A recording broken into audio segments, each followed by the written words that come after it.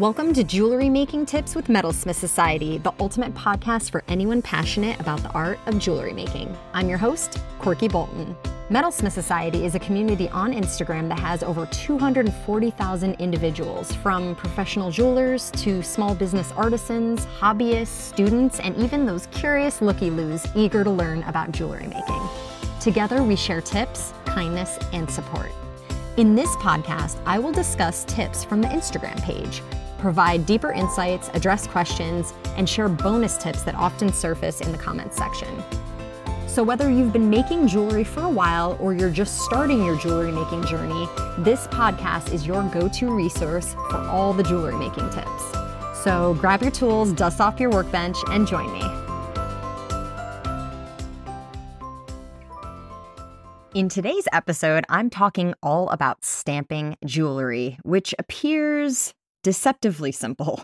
I have an entire graveyard of jewelry that I've stamped that didn't come out the way that I liked it. So today I'll talk about tools, best practices, and share some of the amazing tips that have been shared by our community over the years. Before I begin, I want to tell you about our sponsor, ImpressArt.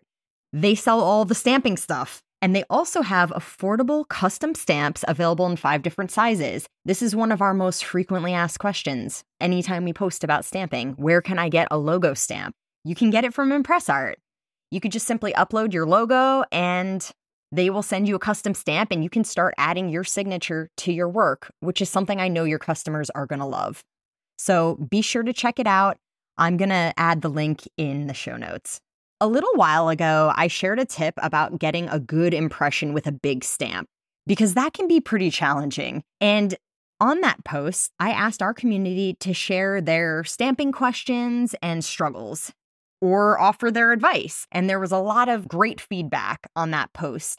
So here are some of the problems, stamping drama, as I would call it. Not getting a good impression, getting a double impression, stamping crooked, stamping upside down. It's like I said, stamping is deceptively simple. Before I jump into some of the community tips we've shared, I want to give some general advice and talk about some considerations. So first, the tools. When you're stamping, you want a solid foundation. I have an anvil in my studio, and I also own some bench blocks. You're going to want something like that to place your metal on. The other tool that you're going to need is a proper hammer. Later on in this episode, I'll discuss some different hammers, so we'll come back to that. You want your metal to be thick enough. Let's say 20 gauge or thicker will probably work best. Do people stamp on thinner metal? Absolutely. But if you're just starting out, if you use 20 or thicker, 18, 16, that might be a bit easier. Your technique is going to be critical, and this includes the height of your work. How's your posture?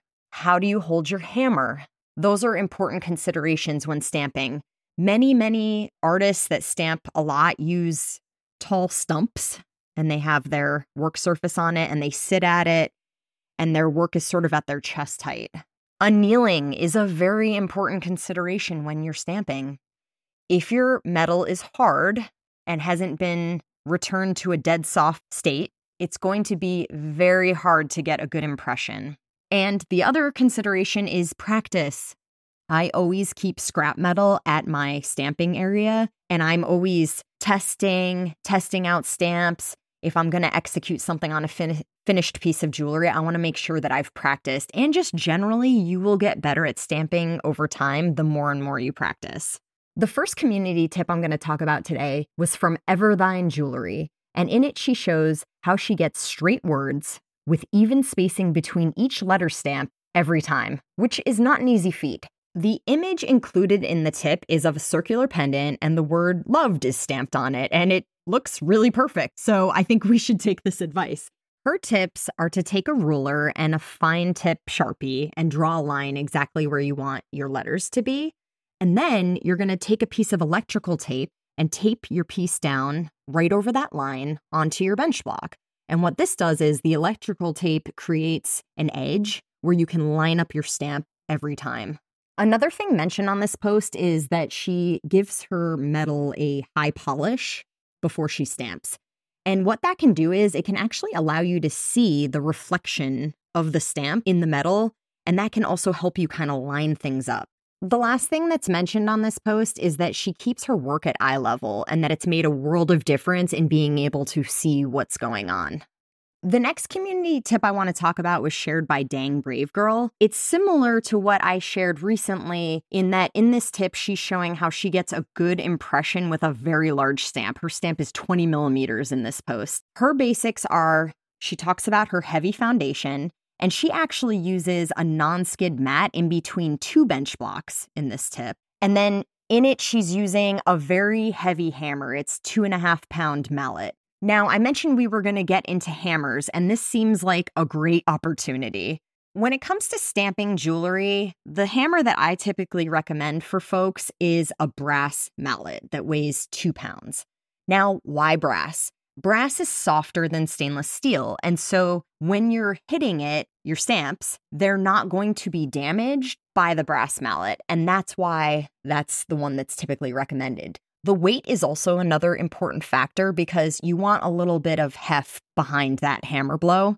And so having a 2 pound hammer can help with that. Now, when you're hitting a brass hammer against your stamps again and again and again, it will actually cause a little bit damage to the brass mallet. That's perfectly okay. But if you start getting a lot of chips and little metal edges that are coming, you can simply file those off and resand and reshape. But you do want to make sure that you don't put a high polish on a hammer surface that's being used for stamping because this could cause some slippage.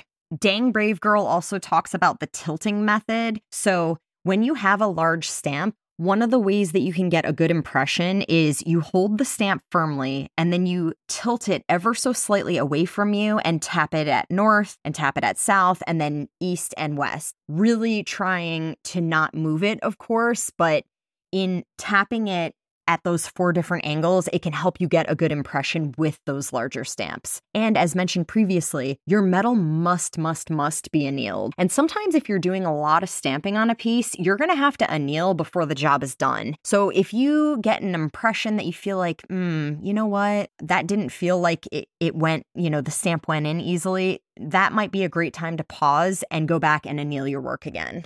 Another tip that's shared in this post is Dang Brave Girl is using a thin leather under her metal. Her metal is 24 gauge in this particular tip. So she's using this thin leather underneath, and that's helping her get a good impression. So if you are working with particularly thin metal, you can certainly try that technique and let us know how it works for you. Lots of people asked about custom logo stamps on this post, and that's why I thought it was appropriate to mention that in the beginning of today's episode. So again, I'll link where I get mine in the show notes. The last community tip I wanted to talk about today was from Southbound Smith. In this tip, she shows how she takes a marker and a template and really draws out where she's planning to stamp, because in this instance, a bezel is going to go in the center of these stampings and she's essentially stamping a back plate. And generally, I wanted to include this because Sharpie is your friend when it comes to stamping. You can use a Sharpie to create exactly where you want to put different stampings. You can use lines and a ruler with a Sharpie to make sure that you're doing things in a symmetrical way. So generally, I just love this idea because it's going to really help you visualize where everything needs to go. The last thing I wanted to talk about is if you've stamped something upside down, raise your hand. Some stamps don't come with anything on them on the sides of the stamp. And so when you pick it up, you're like, what direction does this face? And then if you're like me and you can't see super well, you're kind of looking at it and you're like, and then you just go for it and you're like, oh, great, I did that upside down. A very, very easy tip for this is to just take nail polish or Sharpie and just mark what is the part of the stamp that should face you while you're stamping. That easy tip will help you if, you've ever stamped upside down, like me.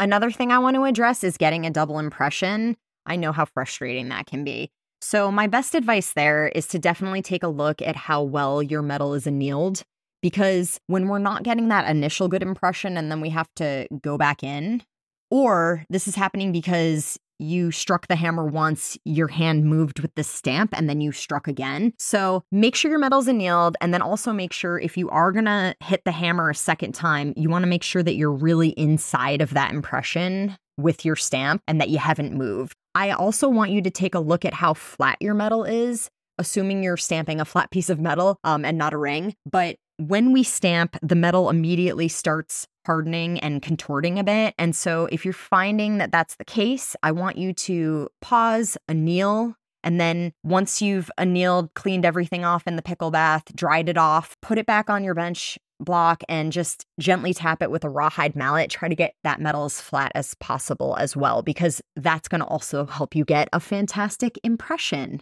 I have a book recommendations page on metalsmithsociety.com, and on it, I list The Art of Stamping. It's a book by Matthew Cheminey, and it's a great book about stamping and also creating your own stamps. So if this is a passion of yours, be sure to check that out as well, and I'll link it in my show notes. I hope you found today's episode about stamping helpful. If you want to support the page, you can head over to my website, metalsmithsociety.com, and check out all types of Metalsmith Society merch that let you represent and support the page. Thank you for tuning in, and I'll see you next time.